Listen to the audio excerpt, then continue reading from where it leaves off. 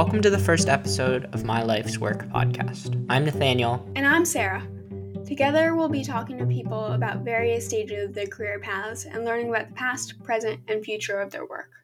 If you haven't already listened to it, we talked for a few minutes in our first post about who we are and why we're making this podcast. You can find that in the same place you found this episode, or by going to our website, mylifesworkpodcast.org.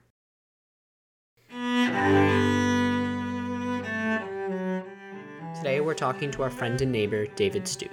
This is the story of a young man who left home at 18 and traveled across the world to pursue one career, but ended up on a very different path with absolutely no regrets. He spoke to us over the phone from his Capitol Hill home. David Stute's career path has never followed what we think of as a typical linear trajectory. We'll be talking about the many twists and turns that have landed David where he is today. David grew up in a small town in Germany called Detmold, and like many other children, the career path he imagined for himself as a child was shaped by his environment, in this case, a music conservatory near his town. The only college we had, so to speak, or really was a conservatory, was a music conservatory. So for me growing up, the only way to get out of that town as a teenager and to kind of try to chart a path, the only path that I could see at that time was through music. So David decided around the age of 10 that he was going to become a professional cellist, and he spent his adolescent years devoting himself to this passion. While dedicating himself to music as a teenager, David was exposed to exciting and engaging opportunities outside of his small town in Germany.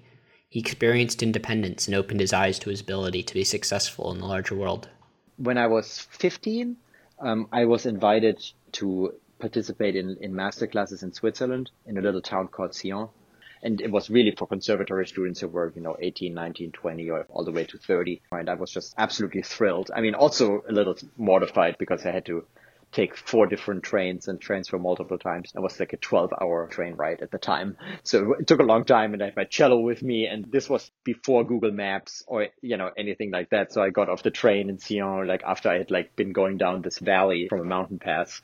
It just kept on going and going and going. And I remember listening on my little Discman to Richard Strauss's Alpensinfonie, just really like an orchestral poem about the mountains. And it was starting to get dark, and I was like, oh my God, how am I going to find the apartment that I have to go to? Yeah, it was a really terrific experience. I mean, quite unlike anything I'd done before, because really no one spoke German. So I had to speak in English and some French and had to basically manage my life. But I felt extremely accomplished, and I was just like, okay, whatever it takes, I'm just going to get through this. And I think in a weird way, even though that was only a couple of weeks, it completely opened my horizons for what could come after, that I wasn't confined to my hometown. I wasn't confined to Germany necessarily. I could learn other languages. It took a lot of work, but it was absolutely doable. And, a couple of years later, I was in the States. Inspired by a couple of summers that he spent in the United States with a high school exchange program in McLean, Virginia, David decided to return to the U.S. for college. Which, for most reasonable people in their right minds, would have been a terrible idea, because school was going to be free in Germany and not at all free in the United States. Although David wanted to study music, even at this age, he realized he had many other interests, so he chose to attend the Cleveland Institute of Music because it offered a joint degree program with the Case Western Reserve University. I took a philosophy class, introduction to philosophy. I took a world literature class and a straight up writing class, and things, typical sort of intro level college classes as well. But otherwise, I was all consumed by chamber music and individual lessons and, meeting all my classmates and becoming accustomed to living in Cleveland in sub-zero weather. After a few years at college devoting the majority of his time to cello and music, the first twist in David's path developed while he was attending a music festival in Banff, Canada. I was, in the Rocky Mountains, very scenic, wolves running by, bears, breaking into people's cabins, that sort of thing. And I had a lot of time to reflect. For the first time since he was 10 or 11, David decided he wanted to chart a different path. So I called up Carrie, my wife Carrie, one day after about 10 days in Canada and said, by the way, I'm not going to be a musician anymore. I'm going to go to law school. And I think that was pretty much the first time that she or anyone else I had talked with in the last probably 10 years of my life or something like that had heard anything other than I want to be a musician. So for everyone outside, it seemed to be pretty like a radical transformation. But for me, I've actually never looked back. While this change may have appeared sudden, Carrie's reaction shows that David had always had a wide range of interests. Carrie was definitely, I think Carrie was supportive of the choice to become a lawyer or to do something not music related, because she saw me, sitting around with books and talking about politics and talking about all kinds of other issues all the time and being able to get around the cello pretty well, but also not being so, single tracked that I could only be a good cellist and nothing else. David also reflected on the importance of his many interests on his decision to make the switch from cellist to lawyer. I wanted to be a cellist, but I also realized that there were a lot of people who wanted to be a cellist. Relatively speaking, for like how many jobs there were out there. And even though I was good enough to get into the place I wanted to go, if you had just asked me like, where were you want to go for music school? I would have said, Cleveland Institute of Music to study with this professor. So I got there, but I was surrounded by people who were, at least in my estimation, were even more capable, who had even more innate abilities in that area. Whereas I could definitely see a path for me in music, and I think I would have enjoyed that path for the most part. I somehow had an inkling that there would be a bigger market for David the lawyer, and not in a cold-hearted way, but that there would be a slightly bigger market for David the lawyer in transnational law than there would be for David the cellist. Music has continued to be a significant part of David's life, but he has never regretted his decision to ultimately become a lawyer. I'm a huge opera lover, and I'm a big classical music lover. I go to a lot of concerts and I listen to classical music all the time. And so it's still a big part of my life. But this question of like, do I miss sitting on stage performing, and do I miss that whole process? I would say no, because I also did it so exhaustively. When I was 14 or 15, I probably practiced between 5 and 7 hours a day or something like that, and was playing, a lot of concerts and chamber music and solo and with orchestras. And so, it was just like, it was so intense. Like I felt like I really got what I could get out of that track. But that's how I felt when I was 21. And I think in the end of the day, at least for me, like I've never regretted that decision, because it really turned out to be true. Like, there are 3 or 4 openings in a good year in the United States for a decent cello position. You compare that with just thousands upon thousands of great jobs in law in a given year, depending on how you look, what you consider a good job. But like it's a different kind of equation. David worked for a couple of years after college to pay for law school. He moved to D.C. to intern for Sherrod Brown, who's been a senator on Capitol Hill since 2006 and a representative before that. I was all excited about the neighborhood and the city and all of that, and was sweating a lot because it was the summer. But in another turn of events, a couple of days before he was scheduled to start, the office called him up and told him they wouldn't be able to pay him because of a new law that was just passed. He was welcome to still come, but the job wouldn't be paid. Instead of working in D.C., David moved to New York City to work at a law firm, but a random Google search while at work landed him on a completely different path. For one reason or another, I thought, well, why don't I just Google language skills and law or something like that on Craigslist? Craigslist was really still kind of like the place to look at that time. It was, didn't have the greatest reputation, but in the end of the day, that's usually where you found what you need to find. And sure enough, there was a posting for that kind of a job in law. I don't think it said that it was for Google, but it was interesting enough that I sent them an email. And then shortly thereafter, I had my first interview with Google in the New York office, and then, California. I think I talked to some of the folks in Europe too. David's work at Google would be centered around the removal of material that could be either personal, sensitive, or defamatory. David and his colleagues addressed the right to be forgotten question. When something appears on the internet, should the involved parties be able to request its removal? He worked with German-speaking European lawyers as well as English-speaking American ones to establish an international protocol answering this question. The public relations in Europe were terrible. Google was getting sued left and right. The consumer protection agencies were after Google. And Google in Silicon Valley had this very purist libertarian idea of free speech is free speech. Bad free speech gets countered by good free speech. So, it's a self-regulating kind of marketplace. No lawmakers need to interfere here. And the Europeans had a very different approach. So this was, for a non-lawyer who really didn't know much about anything. I knew how to, decently read and write at that time, but I didn't really profess to know anything about policy or law or whatever at that time. But it was a great training ground because I was just thrown into the cold water and had to figure it out. After David's experience with Google and a couple of years to finance his studies, he attended and graduated at Michigan Law School. However, he was confronted by the challenge many lawyers face: what to do with his law degree. Maybe you become a law clerk for a federal or state judge, or you become a litigator or a transactional lawyer. You work for a company, you work for a law firm, you work for an NGO. I mean, you work for a government. Just all of these different options. And it's really hard to sort out. People are in law school, I think, are just as stressed out about figuring that out as they are about getting good grades in their classes and soaking up the material. For a summer internship, David wanted to work for the Foreign Commerce section at the Antitrust Division at the Department of Justice. While he got the job in yet another turn of events, he wasn't able to accept it because his naturalization came through too late. So it's there have been quite a few places in my life where I wanted to do one thing, but for one reason or another, it was absolutely foreclosed. So that was another one. I couldn't do that. Instead, he decided to go back to Google, this time working in Hamburg instead of San Francisco. The experience reaffirmed his desire to work in transnational legal issues. After graduation, David moved back to D.C. to clerk for an appellate judge, and since then has worked for a number of law firms in the city. In terms of the complexity of the legal issues, I'm extremely happy with what I'm doing because they're really, really demanding, and I get to work on a lot of sort of, as they say in the law, issues of first impression, just things that have never come up before, and we have to argue them for the first time. And it's really, really fun, especially in the transnational sort of legal arena, because you get to draw on so many sources. It's not just US case law or US statutes, but articles written by academics, foreign law, international law, experts who opine on legal issues for you to buttress your case. You just have this hodgepodge of arguments that you can put together. It's a very creative process, actually, even though the underlying structure is hopefully one of logic if you do a good job. After talking with David about the arc of his career path, we came back together a couple weeks later to ask David to reflect on his experience.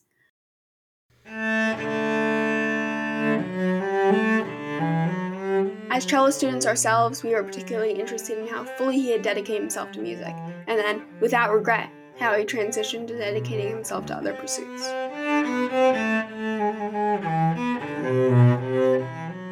When David looked back over his career path, he identified a few central themes. I like challenges. And I like gaining knowledge about subjects that I know relatively little about. So I really enjoy sort of the exploratory phase of having a new interest or having a slightly different vantage point and then seeing where that can take me. And obviously these are long drawn out processes, right? It's not like I get into something 1 month, gain a little bit of knowledge and then cast it aside. But for instance, with music, when I was maybe 10 or 11 and I really thought, oh, this is so much fun. There was so much to explore. Between the repertoire and the people you could meet and just the sort of the physical aspect of trying to master whatever you were trying to achieve on the instrument that took years and years and years to develop. In a lot of ways, then when I studied philosophy and later law in college, I feel like it was in many ways a repeat of that same process, just that the challenges were different and that obviously the knowledge you were trying to acquire was different subject matter knowledge. But in terms of the mechanics of the process, it was very similar. And I think it's really this expanding what you know and pushing yourself to do whatever you're doing very well is the two things that kind of keep me engaged. I think it's wrong to think that you just become an expert in a given area when you're 40 or 35 or 45 or whatever the age is. And if you stop learning or stop wanting to learn, you're probably in big trouble because as human beings, we're not wired for stagnation in that sense. While devoting oneself to a particular passion can lead to enormous personal growth and access to a thriving community, it also comes with its own challenges. Spend a lot of time doing things that I really enjoyed doing and that I enjoyed becoming better at. And I met a lot of people I otherwise wouldn't have met. And maybe I spent too much time with people who were not exactly my age early on, right? So maybe I missed out on some of that just carefree period of my life that I could have had. The sad aspect of that is that I didn't have that many friends in school in Germany, when I was in high school. And I don't know what was first, but either I was a little ostracized because I wanted to be a musician or I became a musician because I was a little ostracized. I can't put my finger on what came first anymore, but there was definitely that. And music allowed me both to find a new area that I could pursue, but also just other people to meet who didn't come from my community and who had a different outlook on life. Yeah, it was a little bit of a running away, and at the same time, I don't necessarily regret it because I do think that I still had very, very good friends. So I didn't feel lonely during those years, but I definitely didn't get my traditional circle of people like friends from school or whatever. Playing cello gave David both an engaging passion and a fulfilling community. His experiences as a musician shaped his adolescence and the adult he became. However, by the time he was ready to think about committing to a lifelong career, he was open to exploring new adventures. We asked David whether he could ever imagine making another significant transition in his career.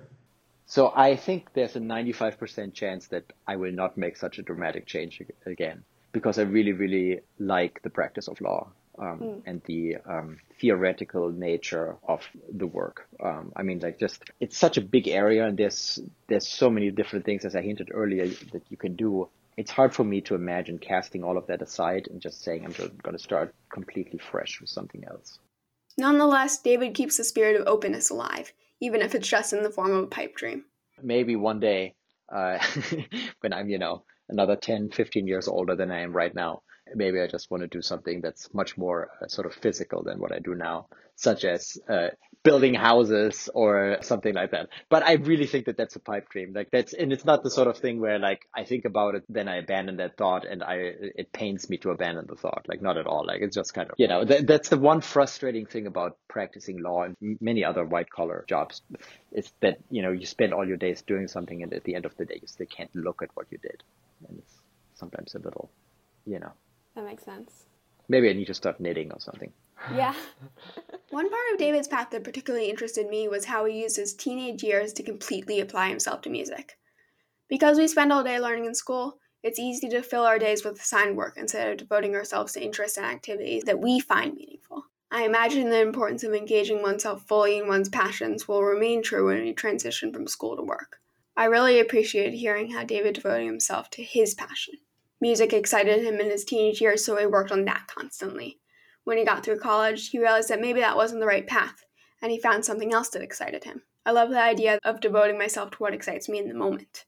Passions can be fluid, and what I choose to devote myself to this year and the next may not be the same as years from now. When I unexpectedly ended up in the hospital this past year for a couple months, and much was uncertain about my future, I remember taking great comfort in knowing that in the months before I hadn't been waiting to engage myself in my passions. I had been starting new internships, reading new books, doing the things that were hard for me, and trying to figure out what made for a fulfilling week. I don't want to ever feel like I'm waiting to be engaged. I don't have to wait for a school project to come along that happens to inspire me. I can commit to seeking that inspiration myself. Hearing David's story cemented this idea for me. There's nothing lost in dedicating oneself fully to something, even if it's not what you're going to pursue your whole life. Absolutely, and David's idea of unrestrained dedication has challenged my understanding of creative exploration. I know that at my age, when we're known to develop our skills and personality the fastest, it's crucial to diversify interests. And I've been told, actually, that I shouldn't just focus all my energy on one thing. People have said that doing that could be detrimental for my career, that I need to learn how to write and to socialize and find a million hobbies that spark my imagination and curiosity and studiousness equally. But David's story has, I think, shown me that you don't have to spread yourself too thin either, and there doesn't have to be any sort of pressure to get things right the very first time. You can have a suffit of hobbies, or just choose a few, but there exists no perfect formula for anyone. David has been, and of course continues to be, very successful, yet he didn't start law from a very young age. His decision to change career paths came in college, and while it could have flipped everything upside down for him, it didn't.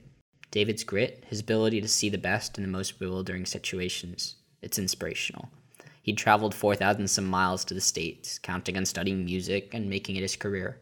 His transfer to law wasn't a best-case scenario either. In fact, he had to take a couple years to work to fund law school. And his first job in D.C., he showed up and they told him they couldn't pay him anymore.